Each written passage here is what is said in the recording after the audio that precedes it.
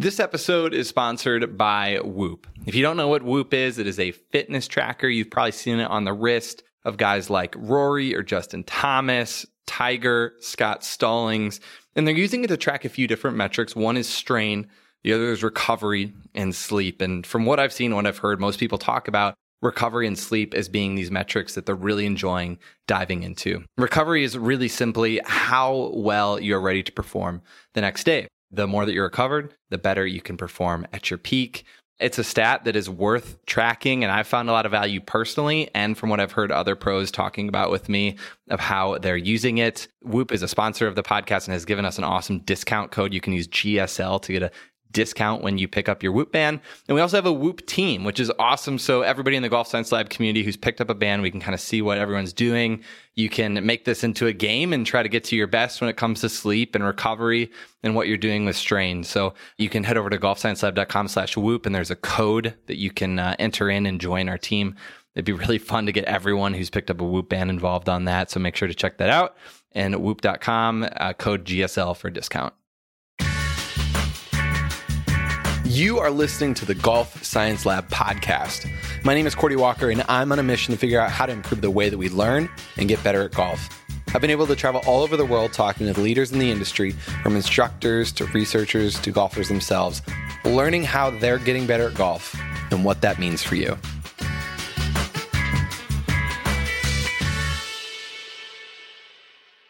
Welcome back down to the Golf Science Lab podcast. It's good to be sitting back down with you wherever you are at. If you're at the gym, driving to the golf course, hopefully. It is good to hang out. Today we're sitting down with Mac Barnhart. Mac is a longtime agent out on the PGA Tour. He's been with Davis Love III since the 90s. He has worked with guys like Lucas Glover, Jonathan Bird, and now he kind of works as a performance coach as well. And so I wanted to pick his brain on his experiences with these elite level golfers, these golfers that are performing at the best. They're the best in the world at what they do. What are the most important factors? Like what actually matters at that level? What are they paying attention to, and what are they not paying attention to? So this is a great conversation. If you want to envision this, we're sitting at a screened in porch kind of area around a table at Frederica Golf Club. The putting green is off to one side in the range, and the sun is setting. It was really great. And actually, we have a video of this if you want to watch it over on YouTube as well. But it was fun to sit down. This was during the time that I was at Frederica for a couple of weeks working on some of the great projects. One of them is actually live right now. It's called the Off-Season Project. It's just a video series on YouTube that you can watch and trying to answer the question of when you take time off, what should you do when you get started again? So that's what I did. Jackson Court and I, he's an awesome instructor, went through this process, and there's 2 episodes live right now, and you should definitely go check that out over on YouTube. Golf Science Lab, the Off-Season Project. But other than that, let's get into this conversation with Mac. We're going to hear some good stories, learn some good lessons from him on what it takes to really perform at our best. This episode is also sponsored by Super Speed Golf. Super Speed Golf is one of the makers of the best training system to help you swing faster. And they've just come out with a brand new product called Super Speed C, which is all about helping you increase your hand and arm speed by counterweight training. This is brand new. It just came out. I've been testing it for a little while. Super curious about this. We did a webinar with the guys. You can see the recording over at golfsciencelab.com/superspeed webinar to learn more about Super Speed C and what it's all about. I think you're going to definitely want to do that, as it's training something that I'm not sure if we've been able to train before on the golf swing. So golfsciencelab.com/superspeedc to get all the details. It's fun to sit down. We're at Frederica Golf Club. This is a place that you hang out at, and we got to walk around yesterday. We watched a mini tour event. It's super fun. It's been great to hang out. Thanks for spending the time. Absolutely. I appreciate Lots it, man. of fun. So if people don't know you, how do you introduce yourself? Gosh, I am in the sports management business, which sometimes can be referred to as an agent. I can be referred to as a coach. I can be referred to as a life coach, a performance coach, all the above. Gotcha. And who are some of the players you've worked with over the years in that capacity? Well, I was with Davis Love III for a long, long time. But Lucas Glover, Jonathan Bird, Brant Snedeker, Harris English, Brian Harmon, lots. So we were walking around yesterday watching these guys. It's a G Pro tour, this mini tour. I'm sure you've walked around mini tour events and looked at players like that hundreds of times. Absolutely. Right? And you've seen players at all different levels, from the highest of highs to that level. What do you look for? Like when we're out there walking around, like what do you think is the difference between someone there and then someone who's going to make it? Finally make it. Yeah. I mean, there's a lot of tendencies that great players have. Their approach to each shot seems to be almost the same cycle of time, standing over, regardless if it's a driver or a wedge or a putt. They seem to spend the same amount of time in their pre-shot routine, and then once the ball, make contact. So you can see that, watching reactions are what I do mostly out there. It's a tough game. You're going to get bad breaks. You're going to get good breaks, how people react to that. And the guys that seem to keep the steady forward motion going are the ones that seem to have the greatest chance to make it out there. The highs and low guys, they just seem to have shorter careers overall on tour. You can look at anybody out on tour. Davis Love's a perfect example. I mean, you can't tell if he made an eagle or a triple. And it just doesn't change what his job is, which is the next shot. And so these guys you see out there, they're reacting to every shot, the good or bad. It's just not businesslike. And that's what you see, the tendencies. You mentioned like it's a marathon, right? You have to conserve your energy. You have to go through all the steps to understand. I mean, the way that you work with players, it's for decades, hopefully, right? Yeah, 30 years, yes. It's the approach. And people that have incredible careers, they get beat so many times. They lose so many times. And if you're looking at it in a win-lose scenario, you're going to be always in this, either I'm great or I'm bad. And the guys that are playing well, they start to realize through the process that it's just a shot at a time. And that sounds so cliche, but it's just a shot at a time. And whether it hits something and goes on the green or hits something and goes in the water, it's just a shot. And it just has got to have the same emotional value. And you see guys that, when guys are making a lot of birdies, the really good ones, you can't tell. They're just kind of businesslike. And I think that's what you always look for. I mean, it's so hard. I just think back to, junior golf. You live and die by every shot and every round, right? You think it's the end of the world. Oh, yeah. And I can only imagine what it's like, playing when your money's on the line and you're trying to make a living. How difficult, how hard that actually must be when you're in that position. Yeah. Everybody spends so much time on the range hitting balls and practicing their technique, and they practice, their wedge game, their putting. And they don't realize that they've got to practice how to emotionally handle golf. And so in these tournaments, if we're playing good or bad, the guys that understand what they're really up against and that it's not today, this shot's not going to matter one way or the other, but the trend that they set for themselves as far as being in a routine and pre-shot routines and how they handle a good day and how they handle a bad day has a whole lot to do with their future. So one of the things that you do is you kind of manage the entire team for a player, yes, right? You're looking at all these different components of what they need yes, and what they don't. Golf is so different in the sense that when a kid turns pro, it's the first time in his golfing career that he doesn't have a coach.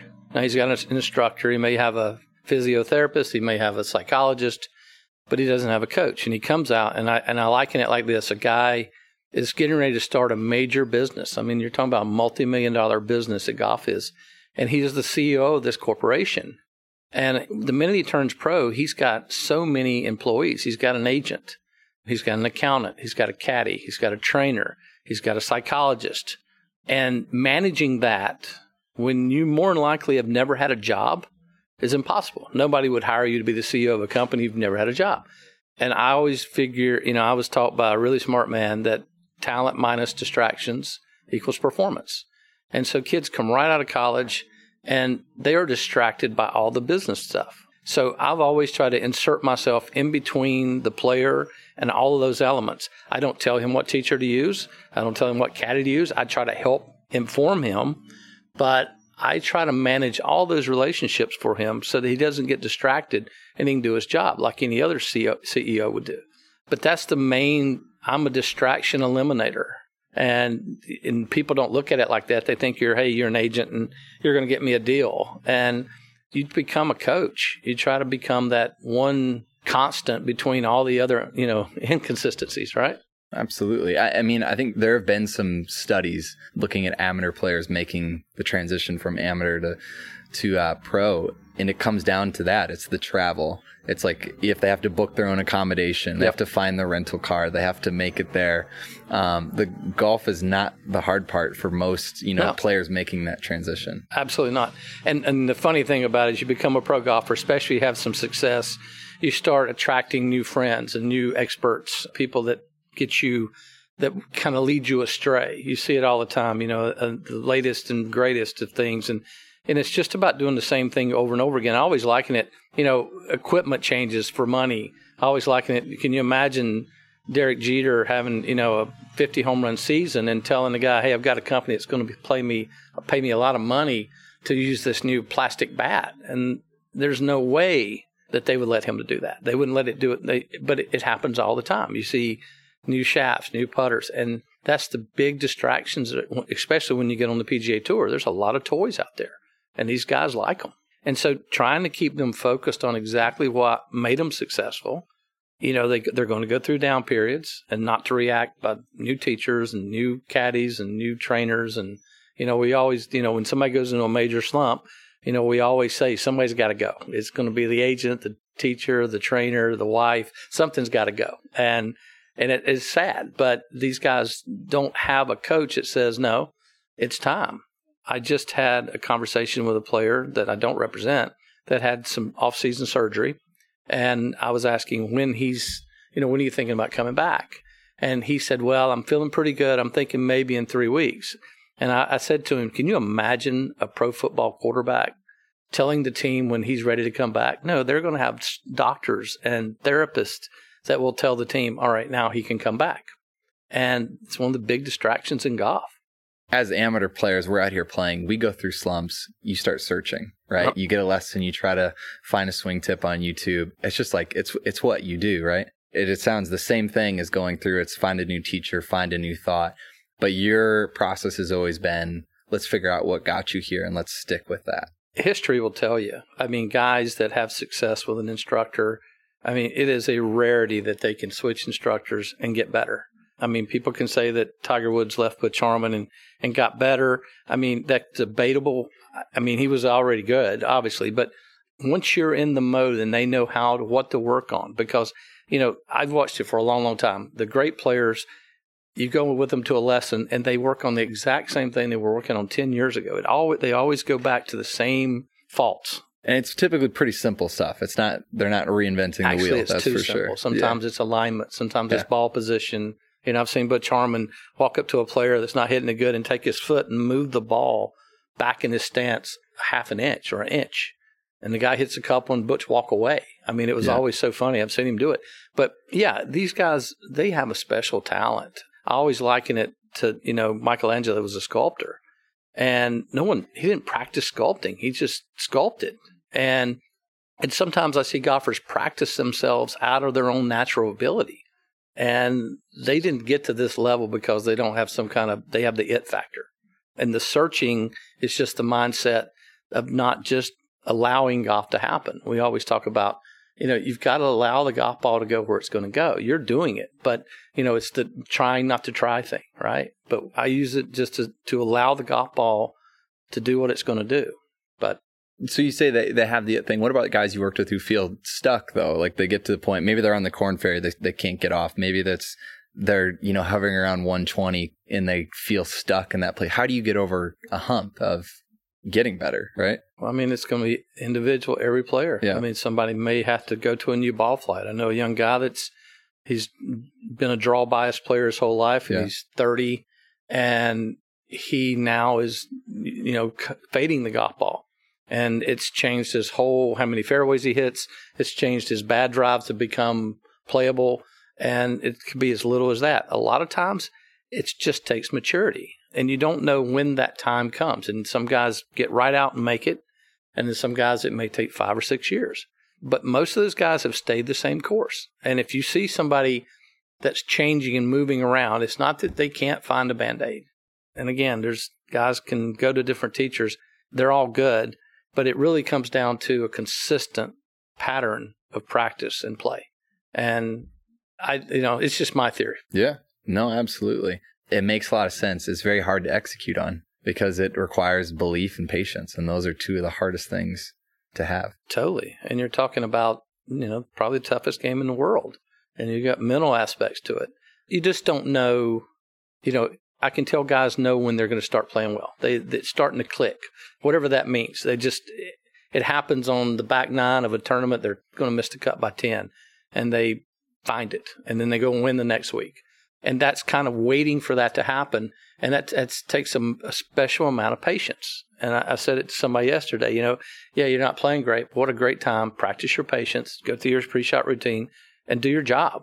And the results, you just don't have any control over. How do you help people stay patient? Or like what conversations have you had to have when, it's been 6 months and the scores just aren't going on, but you're trying to help someone stay patient? I mean, some of those conversations have to be really hard, I imagine, giving that advice to stay there. Let's stay the course. Yes. Well, I mean, you can only go by history. You can look at guys that switch around too much. It just hasn't been a success. So it's more of just saying, if you believe in what you're doing, and a belief in a bad swing is probably better than disbelief of a good golf swing. And so, you see a lot of guys that they're not even honest with themselves sometimes of why they're playing bad. They want to tell you that it's because they're not hitting it far enough, or that they're putting bad. And you really get to it is their proximity to the flag on their shots are not good. And that's why their putting is suffering. Every foot you go out, it decreases, make percentage goes down tons, right? So it's just and my job is not to be the guy. My job is to have the conversations with the teachers and the caddies and the psychologist. And it's kind of a team approach because it works better. And in that way, it doesn't feel like, somebody's taking over. There's, I'm kind of an observer and just try to be there. I've caddied for guys to kind of watch and see what's really going on. And I'm not an expert, but, after 30 years, you start seeing consistent things the good players do and the consistent things the bad players do. One of the things I've had conversations with guys that, how often do they have their eyes checked? Your eyes are pretty important. As you're probably getting older, your eyesight changes. I mean, do you get your eyes checked enough? I don't, this is the things where a baseball team that's paid somebody $100 million is going to see. They're going to, if they get their eyes checked, sports psychology or psychology, everyone goes to get a physical every year. And very few people have ever had a mental checkup just to see where they are. Not necessarily on the golf course, just where they are. And these people, these kids are 22, and by the time they're 28, they're different humans. Some of them are starting to get married. Some of them starting to have kids. These are a lot of things to deal with. So you try to help them through that. And, it's just, this sounds bad, but, if a team is playing in the World Series at a home game, the team usually still stays in a team hotel. They have a curfew. And you have players that get into majors, and it's the opposite of that. It's more people are involved in their lives, and it's how do you help them? Everybody wants to be a part of it. They've waited all their lives to be in these tournaments, but how do you make sure that they're staying focused on what their job is that week? And it's tough. So all the conversations you have change from a guy that's 22 to 27 to 35 to 43. So it's just a constant checking and checks and balances on where they're up to. So, you mentioned a few things that you look at. One is like you're trying to help them treat this very seriously, right? Like any other professional athlete. You mentioned you're looking at like stats as well. Like what things do you monitor? Like, are you watching stats of players to kind of check in? Is that a huge thing? The PGA Tour has amazing stat data that you can study. And yeah, that's what I do at night when I got nothing to do. I look at stats of players and, you start seeing driver accuracy. Do you have any stories of like a player that you could share that you've seen something and helped, or? No, not really. Because I usually will go to the instructor. Yeah. Or the psychologist. But I usually don't go to the player with stuff that's out of my realm. But if I know their proximity to the flag with their wedges, then usually, if it starts slipping out of the, top 50 or 60, then, that's something you have to address. But I never would tell that to a player. I would go to the instructor and say, have you seen this? Because these instructors are teaching a lot of people. They don't have a lot of time to just look at a guy and deep dive on what's going on. 3-putt avoidance, speed on the greens. Everybody, when their putting starts fading a little bit, they rarely go get their eyes checked as the first thing, because maybe their eyes are changing a little bit, and so they're not seeing the line or not seeing the breaks. So, but rarely do I go directly to a player and say, hey, because that's out of my realm of expertise. I mean, I can read data, but I can go to a player and say, all right, well, you're driving it longer, but you're missing 10% more fairways than you did the year that you had your best year. So I would say that to a teacher, but not the player usually, unless they just confront me and say, what do you think? Yeah.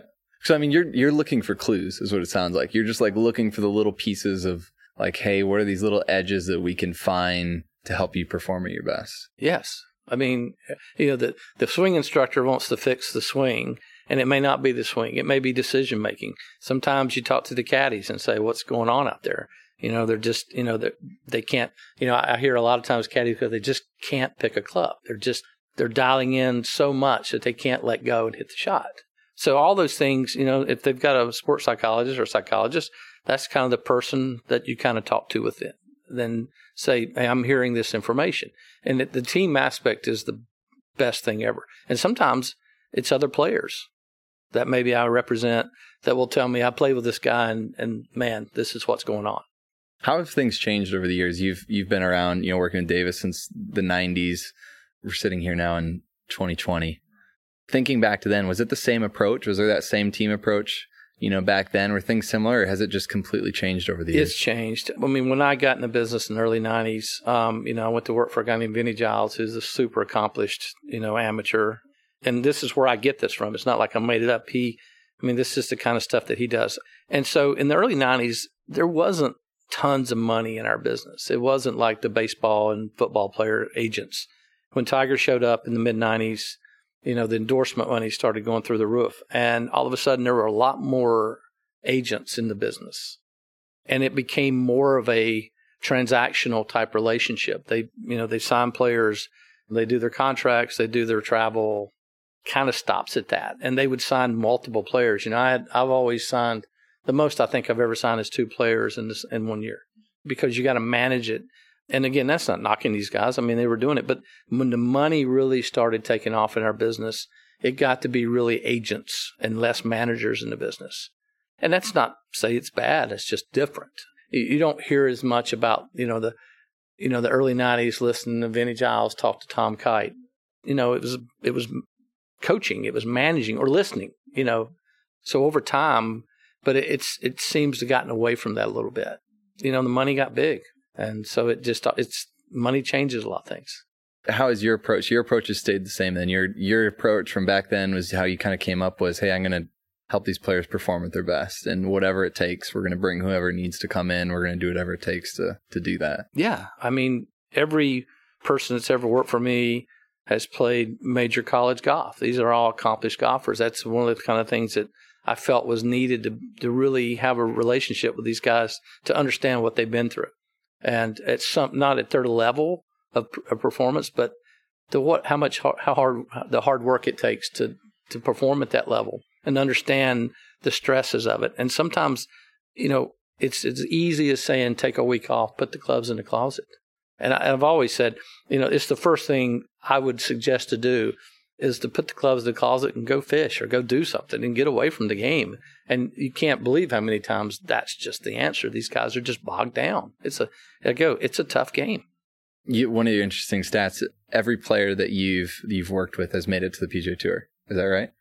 Yeah. Every kid that I've signed out of college has gotten on tour, but that's... So you've got a good idea, or you're able to read the signs. I haven't messed them up. These guys are good when I sign them, and whoever would have signed them, they'd have got on tour. I've been lucky to sign those guys. I don't think I've messed them up. But there is these guys come from a college team. They come from in the dorm room, traveling with a coach. I mean, the college golf coach is not teaching them golf. He's kind of helping guide them, direct them, answer questions. They can confide in you. They can, tell you what, sometimes a lot of off-course stuff affects on-course. So it's a big change to all of a sudden go to where it's you against the world and add employees to that, a payroll. financial responsibilities. I mean, they're playing more golf than they've ever played in their lives. I mean, they get tired. I always say rest is probably the biggest need when they turn pro, is to make sure they're getting good, proper rest, because they're young still. So they haven't had that. But yeah, I mean, I've been lucky with the guys we've signed, and I always say that I don't think I've added anything to their performance, but I certainly haven't not paid attention to it and been there to try to help. Taking a flip to the other side, what are some of the red flags you think that you look for in players of, this might impact their performance? Like, for us listening at home, like that we can almost take away is like, what are things that you have seen over time to not work for the longevity of a player? Is there anything that comes to mind? Oh yeah, just the guys that have a major reaction to every shot they hit. I won't go into the guys, but people know who they are. It's every shot, and it just wears you down. You don't realize the emotional capacity that it takes to continue to play well.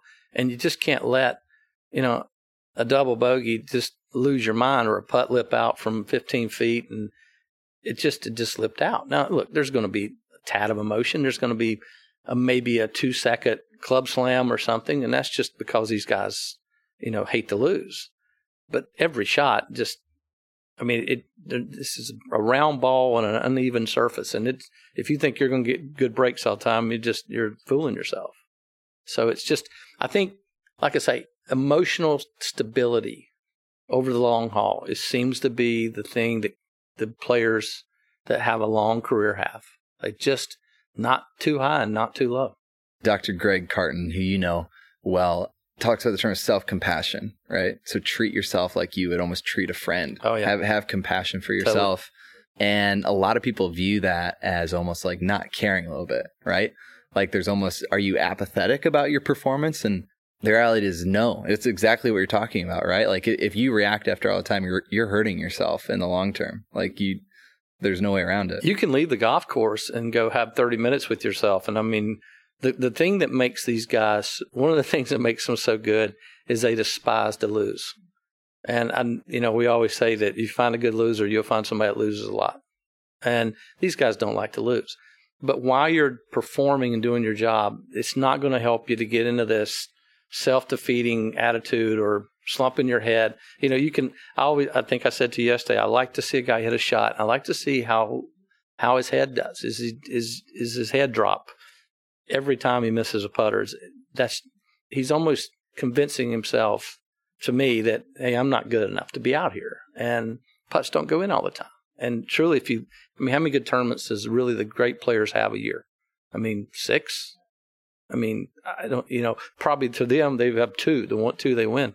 But no, it's that emotional stability over the long haul and I think that's true for anybody in the world. I don't think it's just golf. Golf and life are so equal in how to be successful. It makes me laugh sometimes to see you can follow the rules of golf and just follow them in life, and it works. You keep your eye on the target. You can't look backwards, can't look forwards. Stay in the moment. All the things that all the life coaches in life tell you how to be happy. Well, that's how you have to play golf. I mean, truly, I've had players that I've caddied for in a tournament, and I will say that night at dinner, I said, man, that bounce on 3 was kind of crazy. And they're like, which one was it? Which hole was 3? They don't know. They're like, it was just a shot while they were out there on their walk of that day. So that's there's the red flags. Just all of them have. I hate to use the word bad tempers. They all hate to lose, and they have their energy that they use not to lose could come out sometimes as looking as a temper, but some of them use it to help themselves, and some of them use it to hurt themselves. And it's how you use that energy, I guess.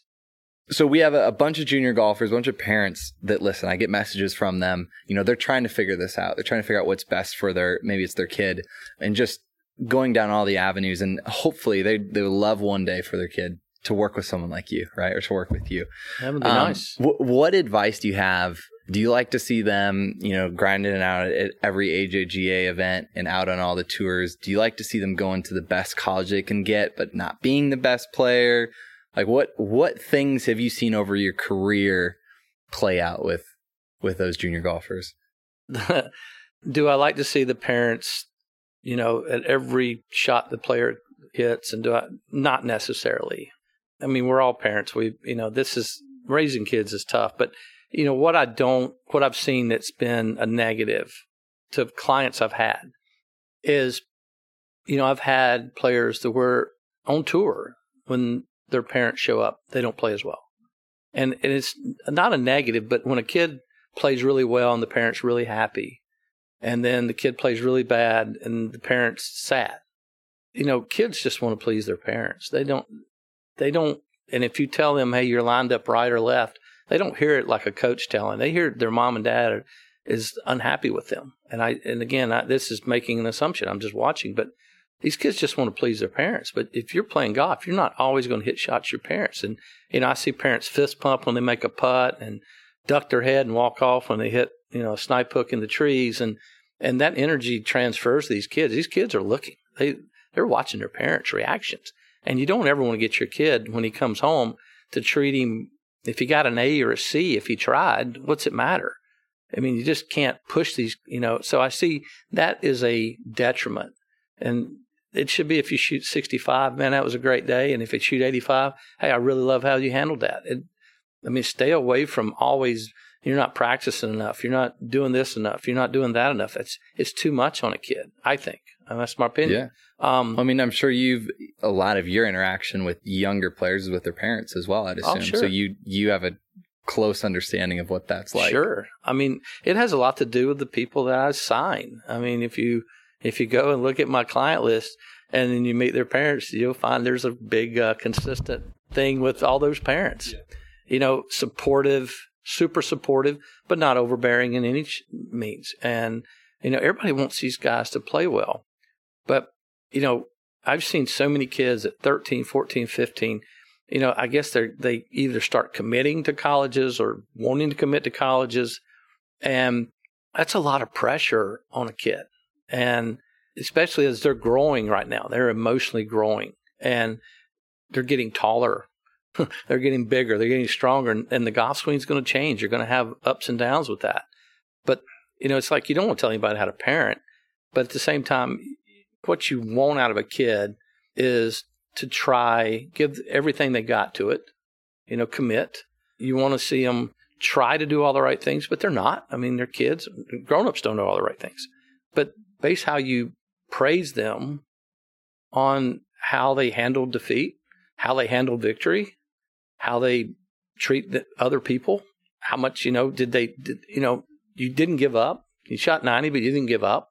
That's more important than shooting 60. Because I got to tell you, until they start writing you checks for how you play, it doesn't matter. There's a lot of kids that don't know what AJGA is that are going to be beating those kids. There's not a necessary road to being good at this game. I think Larry Nelson won 3 majors. Well, I know he won 3 majors, but I don't think he started playing golf till 21, coming back from Vietnam. So you're just not going to you're not going to make somebody be better than they can be at that time. And, parents, I think over instruction sometimes. Kid plays bad, they rush them back to their instructor.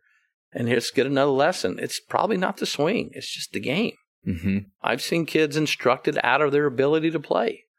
And, the worst things I hate to see is a kid that's super good at 14, 15, 16, 17. And when they're 19, they're burned out. And it's not that they don't get on tour. They quit the game. And it's a game for a lifetime. And you hate to see what could make you hate this game. And you and I love the game, right? And so you always how could you just quit? I know so many guys that are so good at this game, but they quit because of what? Failure? That you weren't one of the top 150 players in the world? There's a lot of other things to be worried about. So you can't predict what a kid's going to be able to do. I like to see kids that play other sports, basketball, football, because it's great mobility. It keeps them in shape, makes them strong. Their minds are freer. They're athletes. Trey Mullinax was a kid that I signed out of Alabama. I think he played every sport. And yeah, was he the best player on the Alabama team? No, he wasn't the best player. But is he on tour? Yes. When you mature, I always would rather a guy mature around 24. I don't want him maturing at 17. They don't pay then. That's really, I think I've heard you say that line before of doesn't matter till they start paying you for your scores, right? Like, so is that kind of, I mean, most people have the exact opposite view of that, right? Like everything matters as you're coming up and whatnot. Like the college you go to has a direct impact and, all this kind of stuff. But a lot of your viewpoint is just patience, keep going. And then like, yeah, what is your thought there? I don't want to put words in your mouth. If you get 1% better every month when you're 17 until you're 22, how good will you be?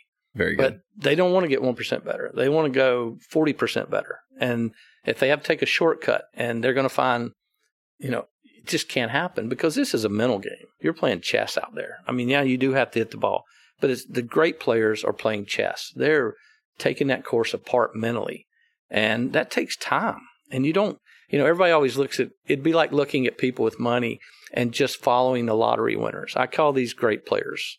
I don't mean they're lucky, but I mean, to be a Tiger Woods or a Justin Leonard or Jordan Spieth, these guys that can pop right out of college and start winning majors.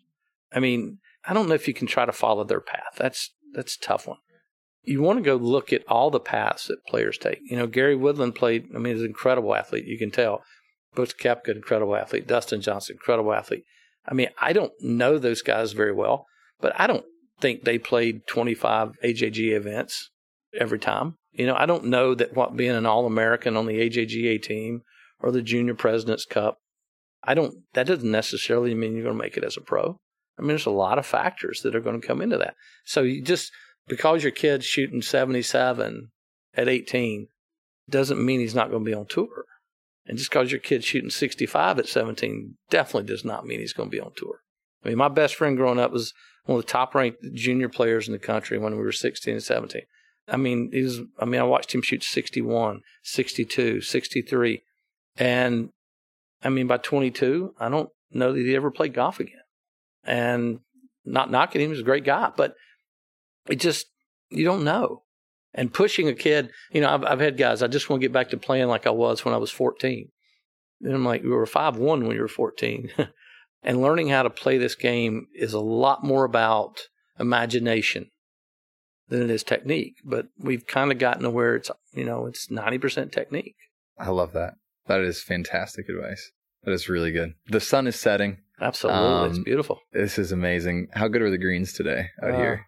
They were too good because they showed you that if you missed it, it was you. It wasn't them, right? They were great. Absolutely. No, the greens are great here. I think they're about 13 on the step meter. And for February 5th, that's pretty good. This is a pretty cool place. It is amazing. Hey, this was fun, man. We'll have you back. You're on the Tour Coach podcast with Tony a little bit. I'm sure he'll have more with you coming so people can catch you there. Oh, thank you. Anywhere else people should follow you or if they want to stay in touch with what you're doing?